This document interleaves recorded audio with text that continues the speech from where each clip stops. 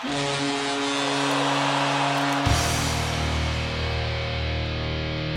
Flyers, Caps, and Pens. Senators, Leafs, Canadians. Flames, Jets, and Canucks. Sharks, Blues, Yotes, and Ducks. Sabres, Hawks, Wilds, and Wings. Canes, Avs, Jackets, and Kings. Stars, Bolts, Islanders. Panthers, Oilers, Predators. All right, everybody, welcome to Flyers AD. Here it is, Thursday, February 2, 2023 here. And Flyers at the, well, not quite midway point. Midway point was a couple weeks ago. The All-Star break here with Kevin Hayes as the lone All-Star. Still warms my heart that Konechny is nowhere to be found. But overall, a lot of positives talking about the Flyers here. I believe they're sitting 21-21-9, which is tied for the third most overtime losses in the league right now with the Calgary Flames. The Sharks and Stars are the first and second team there. But overall, if the season ended today, they would be picking 10th in the draft lottery, which, it's what a lot of people predicted going into the season. The 8 to 10 range, that's where I was at, 8 to 10, 8 to 12, and that's where they are. And all things considered so far, Anthony, I think it's been a fairly decent season, albeit frustrating just because of, the 10 years now of the losing going on, but there have been a lot of positive progressions throughout the year that, hopefully they can capitalize on moving forward. Yeah, I mean, obviously, if you're a pro tanker, the whole season has gone to shit, and I could understand that line of thinking. But I think when you look at this roster objectively and without the I hate Chuck Fletcher and everything he's affiliated with goggles on, I think you could point to a lot of positives that have gone on here. And I think that for me, the biggest positive is that you have a lot of guys on this roster who presumably are going to be part of this team for the long haul here, and they're getting used to a new culture. And I know that's kind of become a cliche, and, they did that whole preseason video called The Standard and all that, and it seems really kind of like wishy-washy and fabricated, but I think we're realizing that was a major issue here. And, you go back to the 2020-21 season, following what they did in the 2020 playoffs. And look, they were obviously missing Matt Niskanen for sure, but that was largely the same roster they had the year prior. And yes, obviously COVID, there was a lot of off-ice circumstances that made it very, very unique and things that obviously impacted, but that was a team that had Claude Giroux, that had Jake Voracek, that had Sean Couturier, and had Travis Konechny, and they really kind of had stuff blow up in their face and losing 9-0 on how many occasions, and it was kind of something that we've been talking about for a while, that it just felt that a page needed to be turned. And look, like I say all the time when we go into these discussions, it's not me sitting here saying that Claude Giroux was the issue or Jake Voracek was the issue, or I guess in a lot of ways Sean Couturier was the issue, even though he's still going to be back on the team sooner rather than later. It's more just that I think a new leaf needed to be turned, and we're seeing it now that it just feels like a brand new vibe around this team. Yeah, it goes back to, tanking versus building a new culture and bringing in the Tortorellas. And you could have thrown away this season for Bedard, but it begs the question of if this team went through another year like they have the last couple of years, what's even worth salvaging? The culture's not there. The losing mentality is palpable. It was real bad the last couple of years. So having somebody like Tortorella come in and whip these fuckers into shape and get them back out and producing at least some level of on-ice fight, it really does mean a lot to this team to get back on there. And yeah, they're probably going to miss out on Bedard, but at the end of the day, I'd rather them build a sturdy foundation than I would suffer just to have Bedard. That one diamond on a pile of horse shit versus, actually building a team for the future. They still need to address their high-end talent. I'm sure that'll be, a topic as we move closer and closer into the offseason here. But, I think reestablishing just a foundation, a workhorse mentality that Tortorella has brought was the right way to go about it at the end of the day, even if you're going to miss out on somebody like Bedard because of it. And these are a lot of guys on this roster that are going to be here for the long haul. Like, whether you agree with the contract or not, Travis Sanheim's going to be here for a long time. Ditto for Rasmus Ristolainen. Carter Hart, he's not a full-timer in the NHL right now, but Felix Sandstrom, presumably. Then you look at guys like Joel Farabee, although he struggled this year. Travis Konecny, Noah Cates, Owen Tippett, Wade Allison, Morgan Frost. Like, these are all guys that theoretically could be here for the next 5, 6, 7 years. And, you look at what's going on in Lehigh Valley, and I think that they're having a pretty good season, all things considered. You could speak to that more than me. And there's a lot of players down there as well that are probably, within the next 12 months or so, are probably going to be making the jump to the NHL roster, like guys like Denwye and Forster and Bobby Brink and Igor Zamula or whoever, Urson, as we just talked about. It's just, I don't know if completely wasting this season and just, bringing back Mike Yeo for a year and just like not caring about winning or whatever and putting all your eggs in the basket of Connor Bedard or Adam Fantilli or Leo Carlsson to come in here and single-handedly change your franchise would have been very wise, because this isn't the Chicago Blackhawks where you have, primarily all your players who won't be part of the future, or the Arizona Coyotes, who do have some of those guys, but still a lot of veterans who won't be there long term. I think the Flyers were in a kind of a unique spot here where they had a lot of the holdover younger pieces from the Hextall years, and they had a lot of new guys coming based on the decent drafting that we've seen under Chuck Fletcher and Brent Flair, who even their biggest haters, most will agree that drafting has kind of historically been their strong suit. So, I've seen a lot of people say, and I think we talked about it on our last show, like, well, they should have tried harder to be as bad as the Ducks or as bad as the Blackhawks. And it's just like, how many guys they would have had to trade off this roster to be that bad? They would have literally had to strip it down to the bone. And, when I look at this team and the young pieces that they have, I don't know if they necessarily need a full scorched earth rebuild. Like, we hear a lot of people saying they should still be gearing towards a rebuild. And I mean, in some ways I agree, but to what extent? Like, what extent of a rebuild are you looking for? Like, do you want to strip down every bit of talent you have that's older than 25? Do you want to just hold off on making a big free agent acquisition at this point? But the other flip side of this is that I do think that they have a decent foundation here. Not a good core, because I think a core entails having high-end star players, but a foundation in the sense of, like, you have like a group of probably like 6 to 10 guys here that could be here part of the long-term solution. And I wonder if, like, are you going to waste these guys if you just keep trying to lose and wait for that one crown jewel to come in and save your franchise? I don't even know what a rebuild at this point in time would entail for the Flyers. Are they not kind of rebuilding now? Like, they don't even have, if you were to strip this team down, what are you even going to trade that has value? You have Konecny, Provorov, and Hart. Other than that, I mean, maybe Farabee, but considering he's on a $5 million contract for the next 5 years and his play has not been great, that's Hayes. You're going to struggle moving him as is. I just don't even know what. Owen Tippett.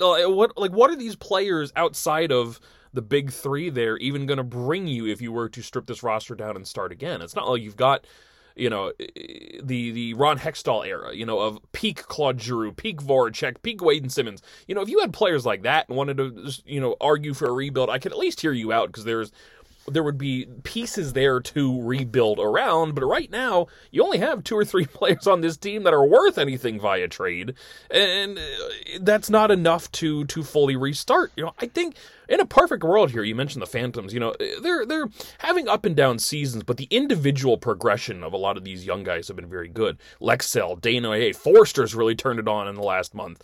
Then you got guys like Addard and Zamula and Bobby Brink coming back from injury. Like, you do have a lot of guys down there. The bottom 9 of the forwards are basically set. Your defense, for better or worse, a lot of these guys are here for, the foreseeable future. Yeah, you're missing the high-end talent. That's what it is, and that's stuff that if you really wanted to, and this is, obviously where the fork in the road emerges, you can get them via trade, via free agency if you really, really wanted to. And that's what all this comes back to is, how hard are the Flyers going to go into the offseason this year and actually try and address that lack of high-end talent. That's where I lose faith in this whole friggin' process here. But the pieces that are on this roster, I don't think you need a rebuild. You've got a lot of young guys, Owen Tippett and Wade Allison. They look like they can be your middle six right-wingers for years. I just don't think, other than the complete lack of center depth this team has, you got a really solid, younger foundation that's going to make up a majority of this roster. It all boils back to the lack of friggin' star power you got. And even in that sense, the Phantoms don't provide much. That maybe Forster, but I think it's too early to call him a star. You need some of that skill, but I don't think this roster needs a rebuild in their traditional, Blackhawks tear it all down and start again sense. There's just nothing here that properly resembles a product to tear down in the first place. I think it's because they came out of a Ron Hextall era where he didn't do it well, but he still did compile several good pieces, and we're seeing that still today, like Travis Konecny, Ivan Provorov, Travis Sanheim, Carter Hart, Samuel Urson, Noah Cates. These are all Morgan Frost. These are all holdovers from that Hextall era because he did focus so much on rebuilding. It wasn't like prior to Chuck Fletcher that it was Paul Holmgren's, Wild West where he was just trading draft picks. And then again, under Chuck Fletcher, I mean, aside from 1 year, which was the crapshoot year of 2021, he's held on to all of his first-round picks.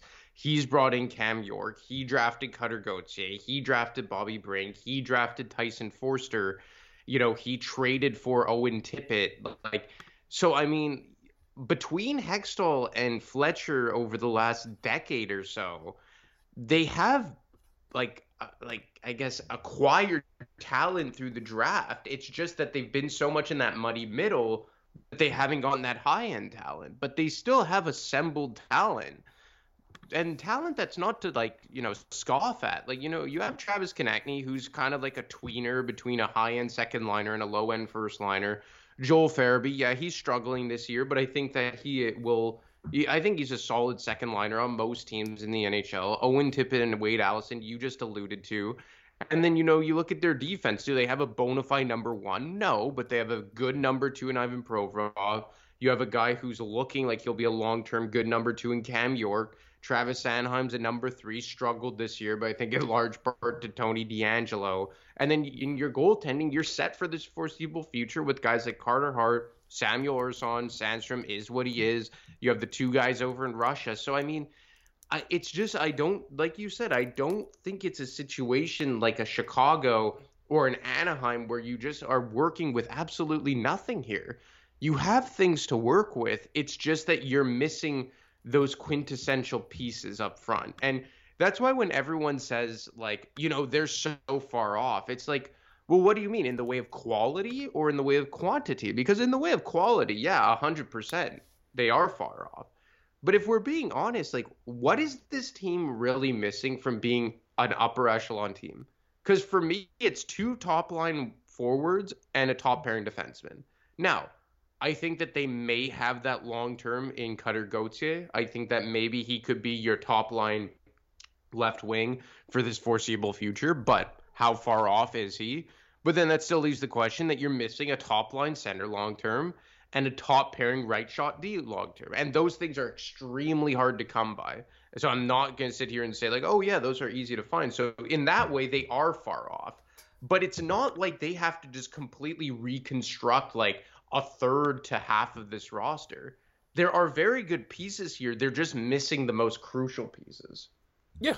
You need basically an entire top line and a somewhat revamped defense, whether that be a top righty or a top lefty, depending on how you want to deploy Cam York in the future and what they ultimately do with Provorov.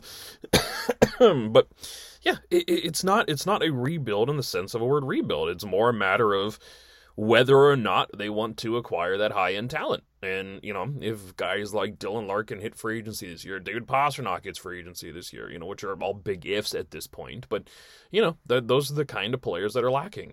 And unfortunately, the Flyers are in quite a financial pickle to to get those guys, and that boils down to, what do you do with guys like Kevin Hayes? Do you get rid of him and at any cost and free up enough money to go pursue these guys? Or do you do what you did last year, the JVRS guy of, we don't want to match the price tag that these teams are asking to eat this kind of salary, so we sit in our hands and do nothing and run it back again next year. That's kind of where I'm at. The results for the rest of the season don't particularly matter. The trade deadline is going to be relatively boring, I assume. It's more or less, do they try to acquire these missing high-end pieces? Color me skeptical after last year, because I think last year paints a very similar picture to what this offseason could look like in terms of the financial constrictions around the league. And, I gave him the benefit of the doubt last year, old Chuck Fletcher, and he didn't live up to my hype. So, fool me once, but I don't think it's, I don't know. There's good reason to go into it. This is the whole stabilization year in the first place. And in a lot of senses, even only at the halfway point here, you've hit that. I think you've achieved a lot of your goals going into this season, which is good. But, it's a matter of now taking that next step forward, that next proper step forward. And this front office has not always been the best at utilizing off seasons to their advantage. So that's my big question going forward, is whether or not we see an honest attempt made at adding talent and kind of fixing these major holes that are on this team to propel them back into the playoffs. Because that would theoretically be the next step, right? Because we've seen this team now, after I would say the first 2 months, month and a half, 2 months, they've been good. It's a small sample size, but since the Christmas break, the last 16 games, they've gone on a 10-4-2 run. That's about 19% of the season, if I'm not mistaken. But if you prorated that over 82 games, let's say that's what they played at, which they wouldn't, that's 113 points over 82 games. They're not a 113-point team, obviously. But maybe are they a 95-point team? Are they right on the cusp of being a playoff team? And I think that's fair. But where do you go to build off of that? Do you try and get a lot worse before you get better? Or do you try and build off what you have here? And in a lot of ways, I remember in 2015-16 when they went on that miracle run. You remember that, on the back of Carter Hart? No, not Carter Steve Hart. Mason. Steve Mason. Yeah. And I believe that was the first season for Shane Gostisbehere, if I'm not mistaken. And that was an awesome run. That amazing run down the stretch. I think they won 19 of 24 games or something like that. And it was great, right? And then they went into the playoffs and they got shit kicked by the Washington Capitals. And that, you can make the case that that was a wasted season, because what did that do for the long-term future of those teams? But let's look at who was on that roster. Obviously, you have Giroux and Simmons and Shannon Voracek, Gostisbehere at the time, and Sean Couturier. But now after those guys, Michael Raffl, Matt Reed, Mark Streit, Scott Laughton, who was a part of this team long-term, Brian White, Sam Gagner, Belmar, Gudas, Van de Velde, Del Zotto, Medvedev, Cousins, Umberger, Schultz, just had horrible PTSD. God damn. Exactly. But all this to say is that 75% of that roster were bums who had no long-term future on this team. I don't think it's the same now. Like we said, I think we did this exercise last time. How many players on this team could you honestly look at and say they are 100% not going to be here by next season or even beyond? And I mean, you have JVR. They're going to re-sign him. They'll bring him back. You have JVR. You have Justin Braun. After that, I think that eventually maybe they'll try and find a way to trade him. But, I don't think Kevin Hayes is a slam dunk to get moved. And you can make the case that he's been their best forward over the last month. Analytics and point production. Travis Konecny, theoretically long-term here. Farabee, long-term here. Lawton's probably the next captain of this team. Delorier isn't going anywhere. Tippett's not going anywhere. Cates is here for the long term. Probably Zach McEwen doesn't have much of a future here long term. Frost theoretically could be here long term. Allison as well. Provorov, I mean, he's kind of like in that middle range, but I mean, from an on ice perspective, you can make the case to keep him long term. Ristolainen, I think, is here long term. D'Angelo, probably not. Sanheim, I think he is. So, like, York, Hart, like, so I don't think it's the same as those years where you were just in that muddy middle with, like, guys who weren't really part of the long-term fix here. Nowadays, I think it's almost the complete opposite, and which lends itself to say, do you want a losing culture to seep into a room of a bunch of guys who are going to be here for the long haul? It's the cruel, cruel twist of fate that the Flyers had, where all those years you had the high-end talent. You had 3, 4, 5 really good forwards, but you had no forward depth whatsoever. Your defense was kind of shaky. Your goaltending was hit or miss. Steve Mason was very good, but everybody else was not. You know, now you got depth for days. You know, you got 2 teams worth of forward depth here, but you're missing those 3, 4, 5 really good high-end difference-making players. And, you know, it all comes back to whether or not they attempt to get him this summer. And it makes sense. It's the next logical step at this point. You don't need to rebuild. You don't need to waste another season drafting, especially if that draft pick ends up being, 11th or 12th overall. You know, you may get a good player there, but that's 3 to 5 year wait. It's not a Bedard game-changing right now kind of guy. The next logical step is making moves forward, doing what you got to do to clear that cap. And again, that's going to go back to guys like Kevin Hayes and Ivan Provorov and how you handle those situations. But I don't know if anybody's got faith in Fletcher to do so. And I do wonder what happens if they keep this roster relatively identical. Maybe you move 1 or 2 guys, you add 1 or 2 depth players, maybe a depth center, a third-line center, something like that. Do you think the Tortorella effect can work twice? Do you think if they run it back with a relatively... they have busted their ass this year. You can say a lot of things about the Flyers, but being lazy is not one of them. If they run it back and they're still kind of a on the outside looking in of a playoff spot, can this Tortorella effect work again? Can he really drag the most out of these guys for a long period of time again if the roster does not improve? I feel like that could be a very interesting question going the next season as well if the front office ultimately balks at adding talent. I mean, is it going to work again to the extent that it's working now? Probably not. I do think John Tortorella, aside from his stint in Vancouver, which was obviously the outlier in his entire career, has demonstrated that he does have long stretches with teams. He was in Columbus for how many years? 7? And then even when he did leave, it was a mutual parting between the two sides. In New York, I think he was there for 4 or 5 years. Tampa, he was there for a while. So, I mean, I think John Tortorella is a guy that can outlast the median amount of time that most coaches have. But, I mean, I do think the way he coaches and how hard he pushes may wear thin if they just stay stagnant and there's no real step taken. And look, Columbus was a nice story under John Tortorella. And, we spoke to our good friend Brian Hedger numerous times, and he's always said how John Tortorella really changed the identity of that team and really kind of put that franchise on the map in a lot of ways, even more so than maybe Rick Nash did. But, I mean, what were the Columbus Blue Jackets really? You had Artemi Panarin, and you had that one season where they did get out of the first round, and I believe it was 2019 when they beat the Tampa Bay Lightning in a clean sweep. But you don't want to just be that super respectable team who's always on the bubble of playoff contention, but is hard to play against. You want to be more than that. And I think the Flyers can be more than that. I just think they have more overall talent and depth than those, or have the potential to have more talent and overall depth than those Columbus teams had. Those teams had Artemi Panarin, for sure. You had Pete Cam Atkinson. But did they ever really have a top line center? I mean, Johansson for a cup of coffee, maybe Dubois for a cup of coffee. But I mean, I don't think that you should have the bar of being the Columbus Blue Jackets, because then when you look back in retrospect, what was the John Tortorella? Just a respectable bubble team for a lot of years. And that's what you do not want.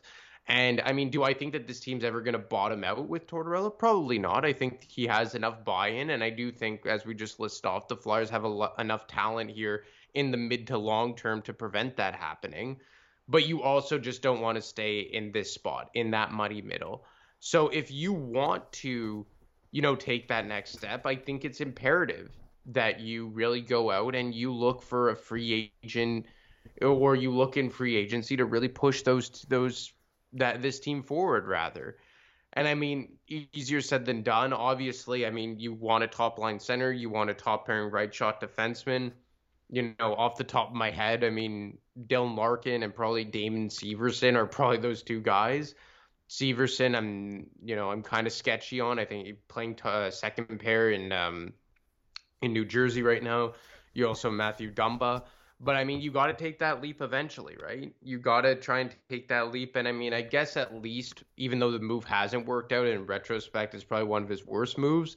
But at least with Tony DeAngelo, they tried to plug that hole. I think it was kind of poor projection into how he would fit stylistically on this team. But if you are going to keep this team intact, you can't just, tread water. I was okay treading water for this year because of the climate of the financial situation, the salary cap in the NHL. And just because when I looked at the roster heading into the summer, I said there's no way that they're going to be able to swing this into a competitive team. But I think now, based on what they've done and what some of these players how they've played, like Kevin Hayes, and recently Ivan Provorov has been really, I guess, battling back in a lot of ways and upping his play. I think he's had a really good month here. Now maybe you can flip some of these guys for some true value and really kind of fix the way you want this team to look going into next season. Yeah, I think the Blue Jackets are the fair comparison, and honestly, probably a bit of a mirror there.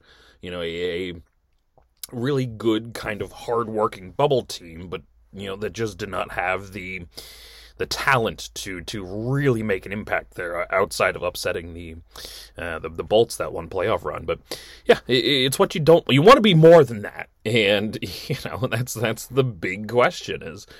It's not easy to acquire these top players. It's not going to be easy. It's not going to be cheap. It's not going to be painless. And the spotty track record at best that Chuck Fletcher has presented here during his days in Philadelphia, really do not lead to the abundance of confidence that this guy is going to, that all of a sudden he's going to put on his big boy pants this summer and really go to town and make these moves. So, listen, this team does not need to be a cup caliber team next year. I'm not saying they need to look like the friggin' Boston Bruins, but there needs to be a palpable step forward. If you can add one of these high-end guys, if you add, say, Dylan Larkin, and then Cutter Gauthier shows up, Forster makes the jump next year, you kind of get a little internal help. Maybe Desnoyers takes over for 3C. You get some of that internal help. You make the playoffs next year. Maybe you get your shit rocked by whoever the top team is, the Hurricanes or something. But at the end of the day, you made a palpable step forward. That's kind of what I'm looking for here. I'm not saying you have to win a cup next year. I'm not saying you got to be this. I want progression, which is the big friggin' missing link here that has happened dating all the way back to the Hextall era. It was always 1 year you're kind of good, 1 year you're bad. 1 year, they're going to miss the playoffs for the third consecutive year since 1992 this year. It's crazy. So it really is time to get this franchise back on track, get some level of progression in, and that comes back to adding exterior high-end talent. And how they go about doing that, who ultimately becomes available, is stuff that will be seen, more as the offseason approaches and the trade rumors start popping up and all this and that. We'll get, real names to start talking about. But it's stuff that definitely needs to be done, and it all comes back to whether or not they do it. I don't think people understand that it can't be just one extreme to another. You can't go from being a bottom feeder, which they were last season, and then immediately jump to, cup contender. And look, there is something to be said that, trying to build a good culture means nothing without high-end talent. There is something to be said about that for sure. But I mean, I think that based on people I've spoken to, even if you are drafting in that, let's say, 10 to 15 range, maybe you're still going to get a first line player. Like maybe you're still going to get a Brandon Yeager. Maybe you're still going to get a Will Smith. Maybe you're still going to get an Ethan Gauthier. Like these are guys that I think that potentially maybe they're not going to be, like Connor Bedard or that would like the elite of the elite, like McDavid or Matthews or McKinnon or whatever. But like, what if you draft like a Matthew Barzal? What if you draft a Dylan Larkin? What if you draft a Mark Scheifele? Like those ilk of players. Is that good enough? Like, would you rather build a good culture and maintain a good foundation of depth and, just a good winning attitude and get a Barzal or a Larkin or a Scheifele? Or would you rather just strip it all down, let just complete pandemonium set in, you get rid of all your decent talent in the way of depth and, like, I guess, second line quality pieces just to try and land that McDavid or an Eichel? And I look at what happened with the Buffalo Sabres for all those years they tried to tank, and they were able to bring in high-end talent like Jack Eichel. And in the end, there was just so much losing and such a bad culture that he ultimately had to be traded. You look at the Edmonton Oilers. Like, yeah, now they're slowly starting to figure it out. They went to the conference final last year, but they had arguably the two best players in the world for a number of years, and they still couldn't get out of the first round or struggled to make the playoffs. Like, I just think that there is something to be said about creating a good culture. And if you play organized sports at any level, like even a Sunday night beer league, losing fucking sucks. And it affects the way your room operates, your team, how your team communicates with each other. It fucking ruins everything. And I'm just not sure if the Flyers, let's say they were last year. Like last year was like a complete dog shit, arguably tanking year, correct? Imagine that team, and then the next year, Connor Bedard shows up. Is he going to save everything? Probably not, no. Because, yes, you have one, and I think you said it, like you would have one crown jewel surrounded by a pile of shit. I mean, the Oilers did it with McDavid. Like, McDavid was really good, but that team was so goddamn bad when he showed up that it's taken all these years to get them, back to the conference finals and being a competitive hockey team every night because they let that team expire so badly that it took all those years to get away from those bad players and that bad contract and actually build a worthwhile team up. And they had two guys. They also had Draisaitl. Yeah, they had freaking Draisaitl. So, I mean, I just look at it in a lot of ways. And then even like look at the Avalanche. Like they drafted McKinnon in 2013, and they only really started being a very competitive team in the 2021 season. Like, yeah. I mean, it's like yes, you want those elite pieces, of course. And then you look at, let's say, the Toronto Maple Leafs. Like, yeah, they drafted Matthews, and as soon as they drafted him, they've made the playoffs every season since. But they had already drafted Marner. They had already drafted Nylander. They already had drafted Morgan Rielly. Like, when he showed up, they had, like, decent players like Kadri and Van Riemsdyk and Bozak already on the roster. So, I mean, like, there isn't a one-size-fits-all thing. But I guess maybe I'm just overrating the Flyers pieces. And I'm not saying that they have first-line talent. I think Travis Konechny, if he's the worst player on your top line, like, you're probably doing all right. But, I mean, I just don't know if it's worth pissing away all of these players. Because you can see the way this team is shaping up, or the way it could look long term.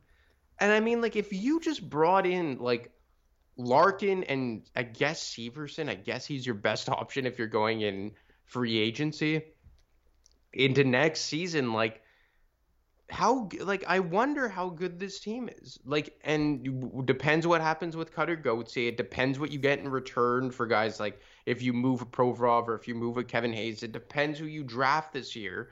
Because maybe if you end up drafting like a Brandon Yeager, maybe he's on your roster in 24-25. I had someone tell me yesterday that he's probably going like in the top 4 if it's last year's draft, So it is a better draft in that regard. So, I mean, it's I just don't think they're that far off to warrant just completely gutting it to the studs. And, I mean, obviously there's an inherent risk with that because then you run the risk of not going after that elite of the elite piece. But maybe I'm like I said, maybe I'm overrating it, but I don't hate what they've assembled here on this roster. No, and we've mentioned it before, if you had a legit top line, and you could drop Tippett and Konechny down to the second line, and even Morgan Frost in that role, and then you drop, whoever the hell's in the second line these days down to the third line, and the third line to the fourth line, all of a sudden, that's really good. The depth is not the problem. There may be pieces you can still use to upgrade, but at the end of the day, if you had a proper scoring line and players that could carry the weight, the offensive load that this team desperately needs, and you can just let Tippett and Konechny kind of play their game and do their thing, and Forrester shows up eventually, and Allison can be a good a power play piece. You really do have a solid foundation. It's not the lack of depth on this team, and that's kind of why I steer away from a complete rebuild at this point. If this team still had the Van de Veldes and Belmars and Dale Weises of the world, you know what? Yeah, maybe it's time to throw in the towel and fucking try again. But I think so much of that is already established. And the teams that struggle, the Edmontons and the Torontos, and those teams struggle with depth. They have the high-end players, and they don't have the depth, and they kind of struggle because of it. The Flyers have more depth than they'll ever need, but they are missing the high-end players, and that's changing the game because they don't have the guys that step up when truly necessary to change the game. So if they added those guys, you may have something here. If they add a Larkin, and Gauthier shows up, and Forster is worthy at the NHL level, all of a sudden you got a top line, they're like, you know what, they may be a playoff team next year, and they may make noise in the playoffs. It's so frustrating to sit at this level, and the fact that we have to even talk about a rebuild at this point versus just put your pedal to the friggin' metal, go get these high-end players, and go reestablish the Flyers as a worthy NHL franchise. It's been so goddamn long since this team has been good. Give me some good hockey. They're not that far off, but it's those are the pieces that are going to be the hardest to get, and especially with the cap all fucked up still. It's not going to be easy. It's going to take some risks. You may have to trade one or two of these prospects that we've been talking about in order to get that guy. But you know what? If that guy propels you to the playoffs and can carry this team and make a difference, you're not going to forget. It's like St. Louis with Braden Shen. You think anybody in St. Louis has any fucking idea who Morgan Frost is? No, they don't care because they got a Stanley Cup. That's the kind of decision that needs to be made here. And, they may be a couple years away from legitimate go time. But like I said, you need a palpable step in the right direction here. That's what this summer needs to be about. And yeah, you know what, Larkin, you may have to overpay the guy. You may end up paying him, $9 million. It's not going to be cheap. It's not going to be easy. But you know what? I'd rather be paying Larkin $9 million than I would be paying Sean Couturier $7.7 million. What the fuck? Where's Sean Couturier, by the way? It's February. Shouldn't this guy be back anyway? Regardless, you need that kind of, you need those big-time players, and they're not going to be easy, but it could be the difference between this team making the playoffs and this team missing it for a fourth consecutive year since 1993. Yeah, and I mean, let's say next season, your bottom six is Scott Laughton, Noah Cates, Bobby Brink. And then your fourth line is Delorier, Desnoyers, Allison. It's a pretty fun bottom six, right? Yeah, that's pretty solid. And then your second line, obviously this is where it kind of gets dicey here. You kind of have, assuming, let's say he doesn't come out of the gate. Assuming Gauthier doesn't show up right away. Okay, let's say he goes back and he comes back midway through the year or whatever. Your top line is Joel Farabee, Dylan Larkin, Travis Konechny, and your second line is Owen Tippett, Sean Couturier, and Atkinson. Assuming those two guys come back 75% of what they were. And, Atkinson, maybe you could shift him down to the third line or whatever. It's not a terrible lineup, is it? No, I don't think so. It's a matter of where they kind of top out potential-wise, but on paper, that's a solid unit. And then on defense, obviously, maybe you have York, Severson, Sanheim, Ristolainen, assuming Ristolainen maintains this level of play. People would lose their goddamn minds if Severson and Ristolainen were on the same team. Yeah, but I mean, even with that, the right shot defense thing, I always tell people, okay, you don't like that they allocated that money to Ristolainen and D'Angelo. Fine, fair. But that money still has to be paid there. Yeah, what the hell else were you going to do? Well, like it's just Give like up a the lot of money people on say, well, Klingberg or something like that. well, it's just a lot of people say like, well, they paid $10 million to those two guys when they could have given it to Johnny Gaudreau. Like, okay, fair, but what? You're just not gonna Who's have playing a right defense then? Yeah, have 6 lefties out there. That's a good idea. Well, like the question, like it's not a question of that they allocate the money to that position. It's that did they allocate that money to the right players to play that position? That's the question. And I know people just don't want to hear about the right left thing, but like in the years where the Flyers defense was a tire fire, like okay, there were the very good years where you had, Pronger playing the right side or Coburn playing the right side, where those were very good players.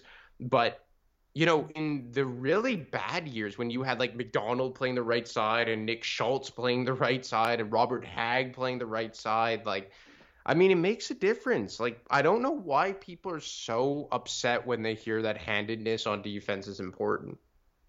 Yeah, I get that a lot. I think there are a lot of people that don't even know what hand these players shoot with. I still laugh when people have, Justin Braun on the left side and shit like that. It's like that's not how this is supposed to be. Lefties are on the left, righties are on the right. That's how your perfect defense setup there is supposed to be. And that's why guys like Ristolainen are so important. That's why the Flyers have been trying desperately all these freaking years since Niskanen retired to try and find a top right-handed guy. They got Ellis, they got Ristolainen, they got DeAngelo. And one after another, something has gone wrong there. But you know what? They're trying to fill that role as desperately as they are because it means something. The left-right thing is a legitimate part of this game that a lot of people, as you noted, do not seem to put any kind of value into there. York works well in that role, and there are some lefties that can hang in that spot. Roman Yoshi's been playing on the right side in Nashville, alongside McDonough, and he's a natural left shot, but he can produce offense from that role. It's the better side to shoot from. But at the end of the day, you really do need these lefties and righties, and they've tried so hard. But that's the thing with Ristolainen was. That summer, it was Ristolainen or Klingberg were essentially the only two notable righties out there, and that's why DeAngelo was here last year, because there was no notable righties out there. You're kind of picking the one or two best players available in that crop, even though overall they may not be what you need for this role. And, I don't know whether they dip their toes back in that market this year. With Justin Braun hopefully gone for good, maybe they'll look into it. But, you got Adard in the system. I don't think Wiley ever makes it, at least not on a full-time basis. They've been forcing Zamula on the right side with kind of mixed results, but he's a natural lefty as well. So you do kind of have some in-house options there, but I don't think either one of them are top guys, certainly not at this point in their career. And, DeAngelo's been very hit or miss in that role. Ristolainen's not a legitimate top guy. It's no coincidence the better Ristolainen plays is kind of lesser on the team. The lesser roles is just kind of seeks out that way. So yeah, I don't know whether they dive into the right-handed role. You could try and plug it into next year and hope the deadline looks better. I don't know what the 2024 free agent class looks like off the top of my head when it comes to right-handed defensemen. But, maybe some of these assets being used to, the money and allocation, rather, being used to acquire some high-end forwards would be better this year rather than giving up 3 freaking draft picks for DeAngelo again, or something along that nature. Rather give up those draft picks for forward scoring help than I would trying to repair this D and just kind of see what it looks like next year. And obviously this all boils down to what they do with Provorov. But yeah, it's a very noteworthy thing. The left-right shot is how this tangent all started, as you alluded to. Do you think there's any way that Provorov is back here next year? I'm still of the belief that I think they get rid of him. But there's enough reason from an on-ice perspective to not get rid of him. And I wrote that piece a couple days before I did that whole friggin' Pride Night stunt. Like, of all the reasons why you need to keep him. And a lot of it boils down to just, he plays a role that nobody else does on this team. Nobody else can eat those minutes. And you can say, well, York can, or Sanheim can. Like, you can throw them in that spot, but whether or not they have any level of success, whether or not they can eat 30 minutes a night, is kind of TBD. And it's hard. It's a hard thing to part with, and there's a lot of behind the scenes things here that we have no idea. Who the hell knows what that room looks like these days with Provorov in there, and You know, if I was a betting man, I think he's gone. But I'm skeptical of what this defense looks like without him, and I'm even more skeptical that they're going to get a net positive in a trade for the guy at this point in time. It's going to be a very interesting situation how this works out, because it could easily backfire, to a point where this whole defense then gets in trouble. You may not think of him as a top, legit number one guy, and he's probably not, but, he plays a role that is going to be very difficult to fill, either internally or externally. And if you cannot get a proper good return for the guy, a legit young top lefty to fill his player, top righty would be even better, to play along there with him, which I would assume most teams probably are not going to give up. It begs the question, is a first-round pick and a third-round pick enough for Provorov?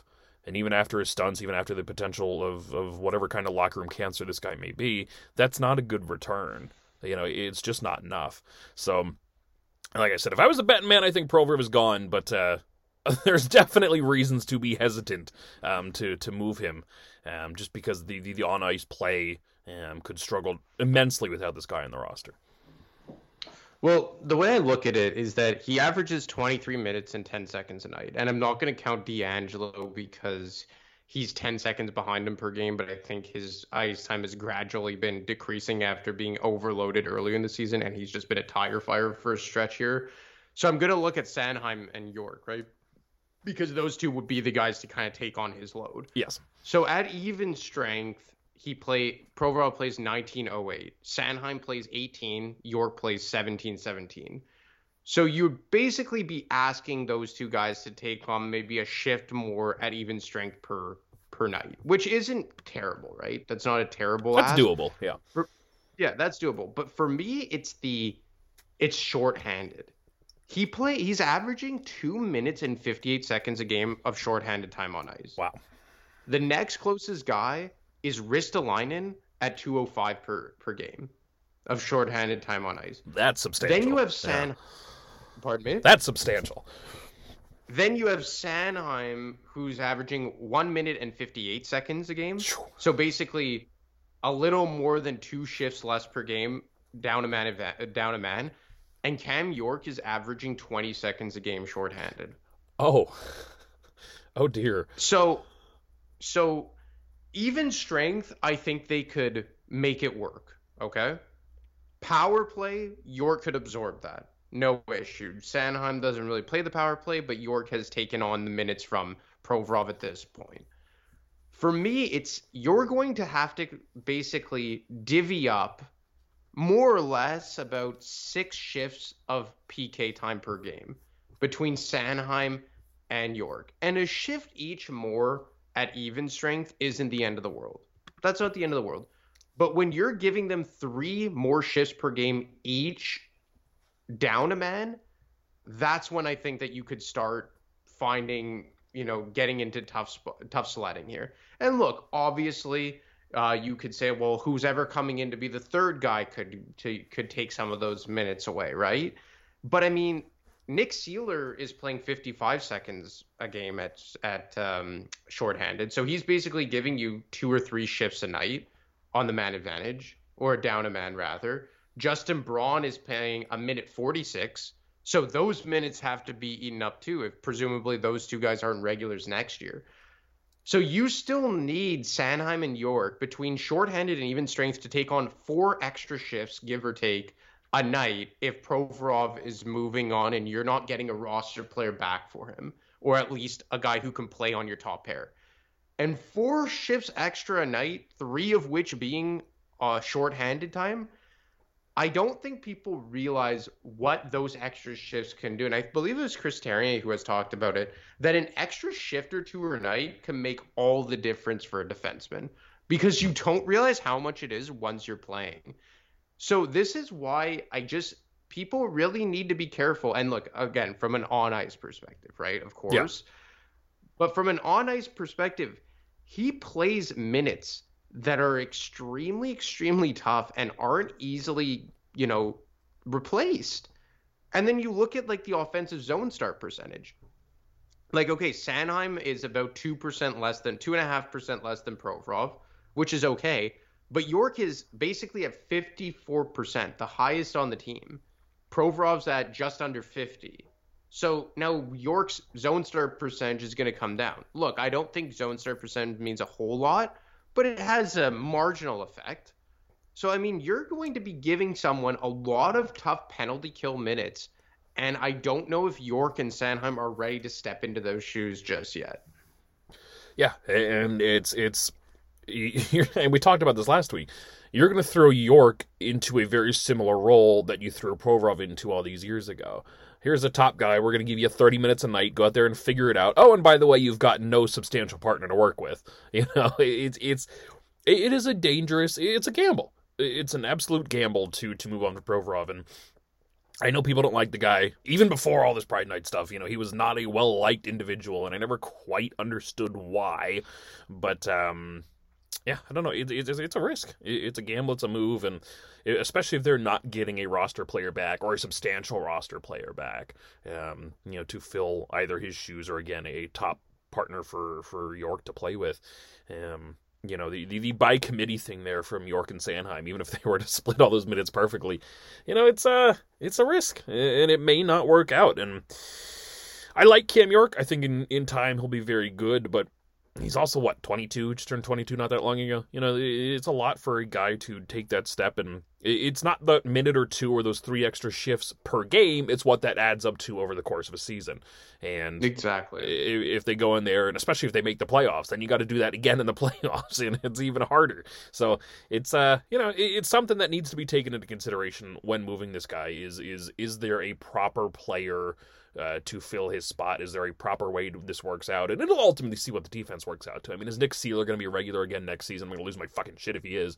You know, whether you go with guys like Zamula and Adard and start seeing what they can do at this role. And I think Zamula's looked much better ever since he got the green light as the top guy in Lehigh, which is good. You know, I think if he got recalled today, he would look much better than he did earlier in the year. So, you know, we're seeing progress from these guys, but yeah, you got to be careful moving Provorov. You know, even after all this shit, it's from an on-ice perspective, it is a very risky move. And I don't know. We shall see if they trade him for a draft pick or something. You know, I think people are going to realize pretty damn quick next season that they're going to miss him. Well, I think they've realized, like, the last thing I was told about him was that they're going to hang on to him for now because of the way he's playing. So they're aware, right? Like, again, this is a 16-game sample size, but over the last 16 games, you know, they've had a very good top, or very good. They've had a good top pair with York and Provorov, and I think an exceptional third pair with Seeler and Ristolainen. It's been that second pair that's been the main issue. Now, let's just say, like, even if they trade him for Byfield, which is what was rumored that they wanted, like, then what are you doing? Like I've battled, or not even battled with people. Like, I just tell them, just like, do you want to make the same mistake with York as you did with Provorov?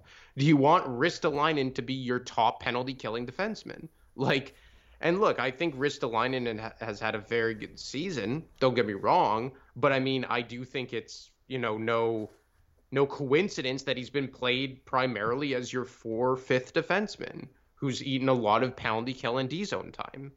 But I mean, if you start thrusting him onto the top pair role with Provorov, how long until that starts sliding back the other way?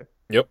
And I think that's the danger that you may find yourself in here very, very quickly. So you have to be careful. And just like as we close it out here, I got a text from someone with the Flyers that said, you know, barring like major injuries or trades that would open up a lot of spots, they're not in a rush to recall the younger guys from Lehigh Valley because they're getting a lot of minutes and a lot of experience in a playoff push.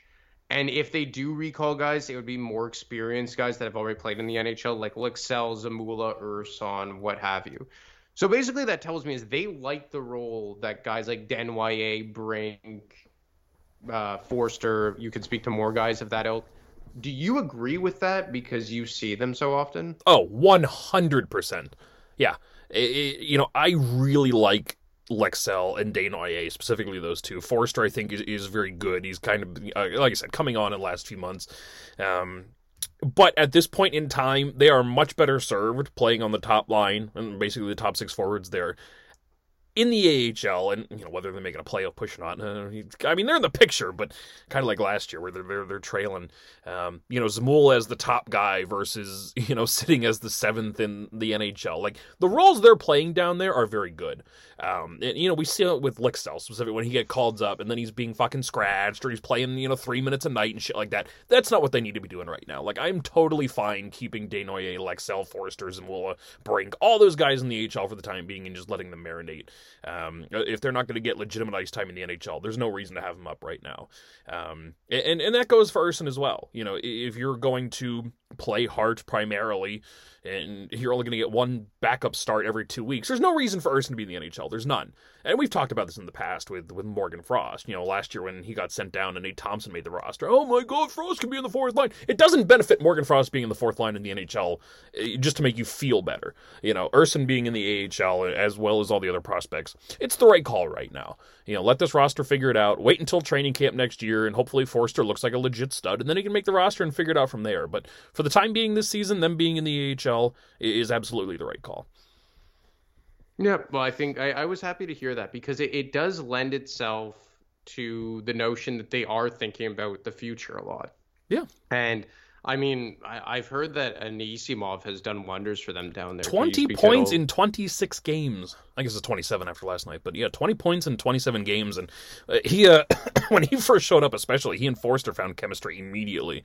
That's kind of broken down since, but yeah, it's hard to overstate the impact Anisimov has had on that roster as kind of the veteran leader down there. And he's kind of taken some minutes away from Desnoyers, which I wasn't the biggest fan of originally, but yeah, he's definitely been earning his keep and leading the way. He's been a valuable addition for the Phantoms this season, much more than he would have been playing, again, 4th line minutes in the NHL. Well, I mean, that's good to hear, right? It because it feels like between Zamula, Forster, Desnoyers, Brink, maybe Adard, I don't know. Like, could you see Adard here next season, or you think he's going to need more seasoning? I think he's come a long way defensively compared to what we saw at the NHL level last season, but he's kind of been forced to give up a lot of that offensive side that he had, which it's kind of the price you have to pay to be a legitimate offensive defenseman in the NHL is to be able to hold your head above water defensively. So my guess, he may make it just because there's going to be an opening on the right side if they don't do anything in free agency. So he may challenge in camp, but my guess is he may need a little while longer in the AHL. So, I mean, let's just say he's a maybe, but between Zamula, Adder, Desnoyers, Brink, Forster, and I guess Lixell, right? Yeah. You have 6 guys. There's a whole another batch of people to, insulate your depth with. And do you want these guys joining a team with a shit culture like we saw with Konechny and Farabee and Provorov and Sanheim and Hart? Or do you want them to, jump on a moving train that's heading in a very positive direction? Yep. And I think that's why. And look, I don't think we should expect any of these guys to be game changers.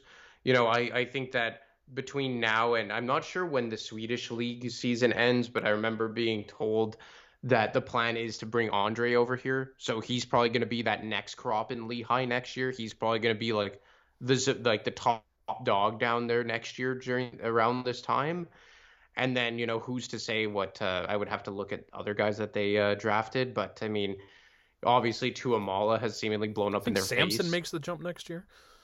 He's an interesting one, eh? Ethan Samson? Yeah. Right shot defenseman. Right shot D.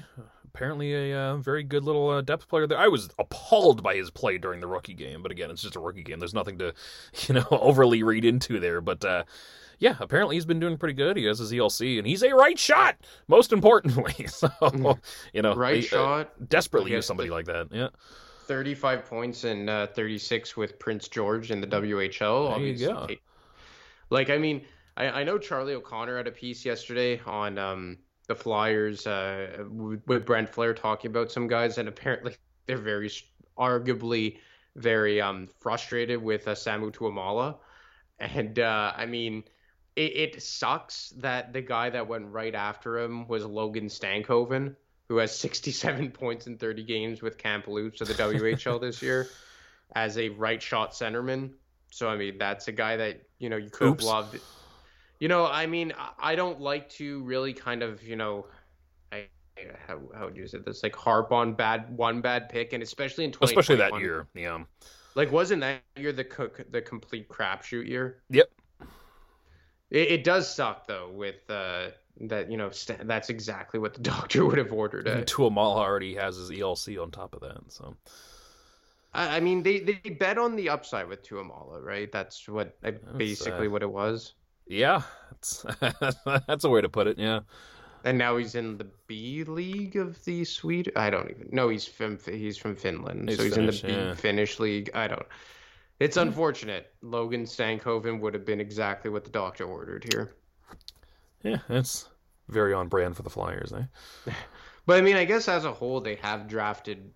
It seems like as a whole, like you look at 2021, they don't have a first, seemingly a bad pick with Tuamala, but you have Kolosov, who's just seems like a phenom early on.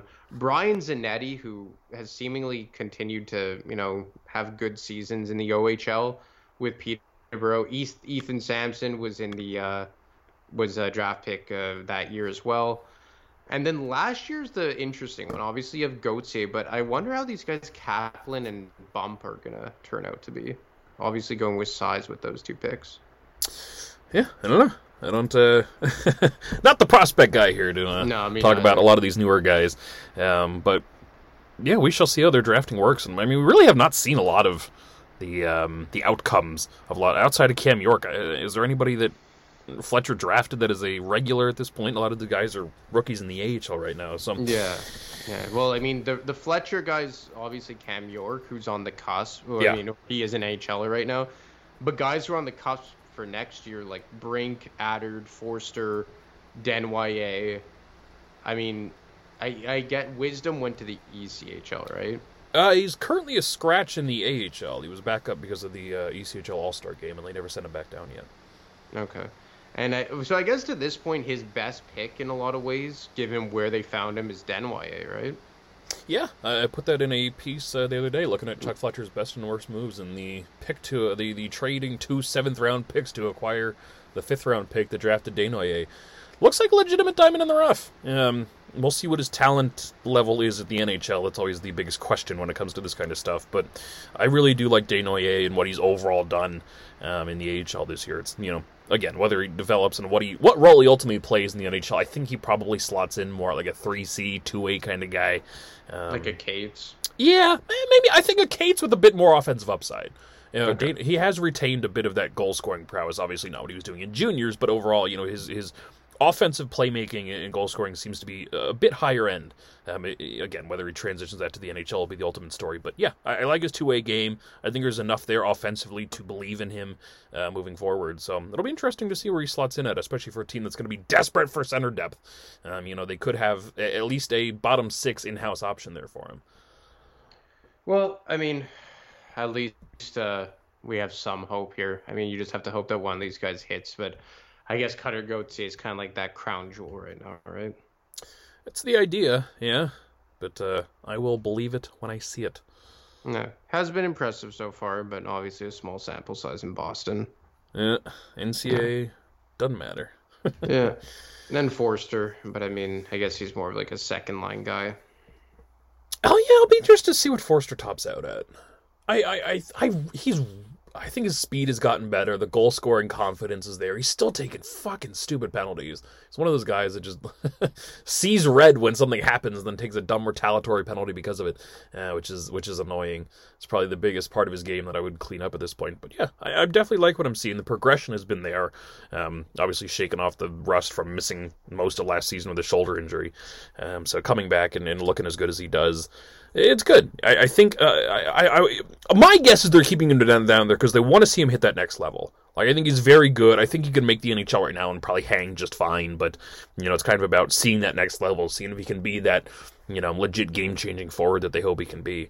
And he's trending in that direction, but has not quite gotten there yet. So that'll be the story for his development the rest of the year, is whether he can truly put this team on his back and carry them as a star. I guess time will tell for all these guys, right? Yep, that's all you can do. Sit and wait and watch the Flyers lose some more. In the meantime, yeah. All right, everyone, we'll call it a day here. I don't know what the schedule looks like. At Dan the Flyer fan, at Brotherly Podcast, Brotherly_pod. Check out the website. All kinds of stuff up there right now. And Anthony, where can people find you on Twitter? You can find me at ADemarco25. All right, everyone. Until next time, goodbye and good night.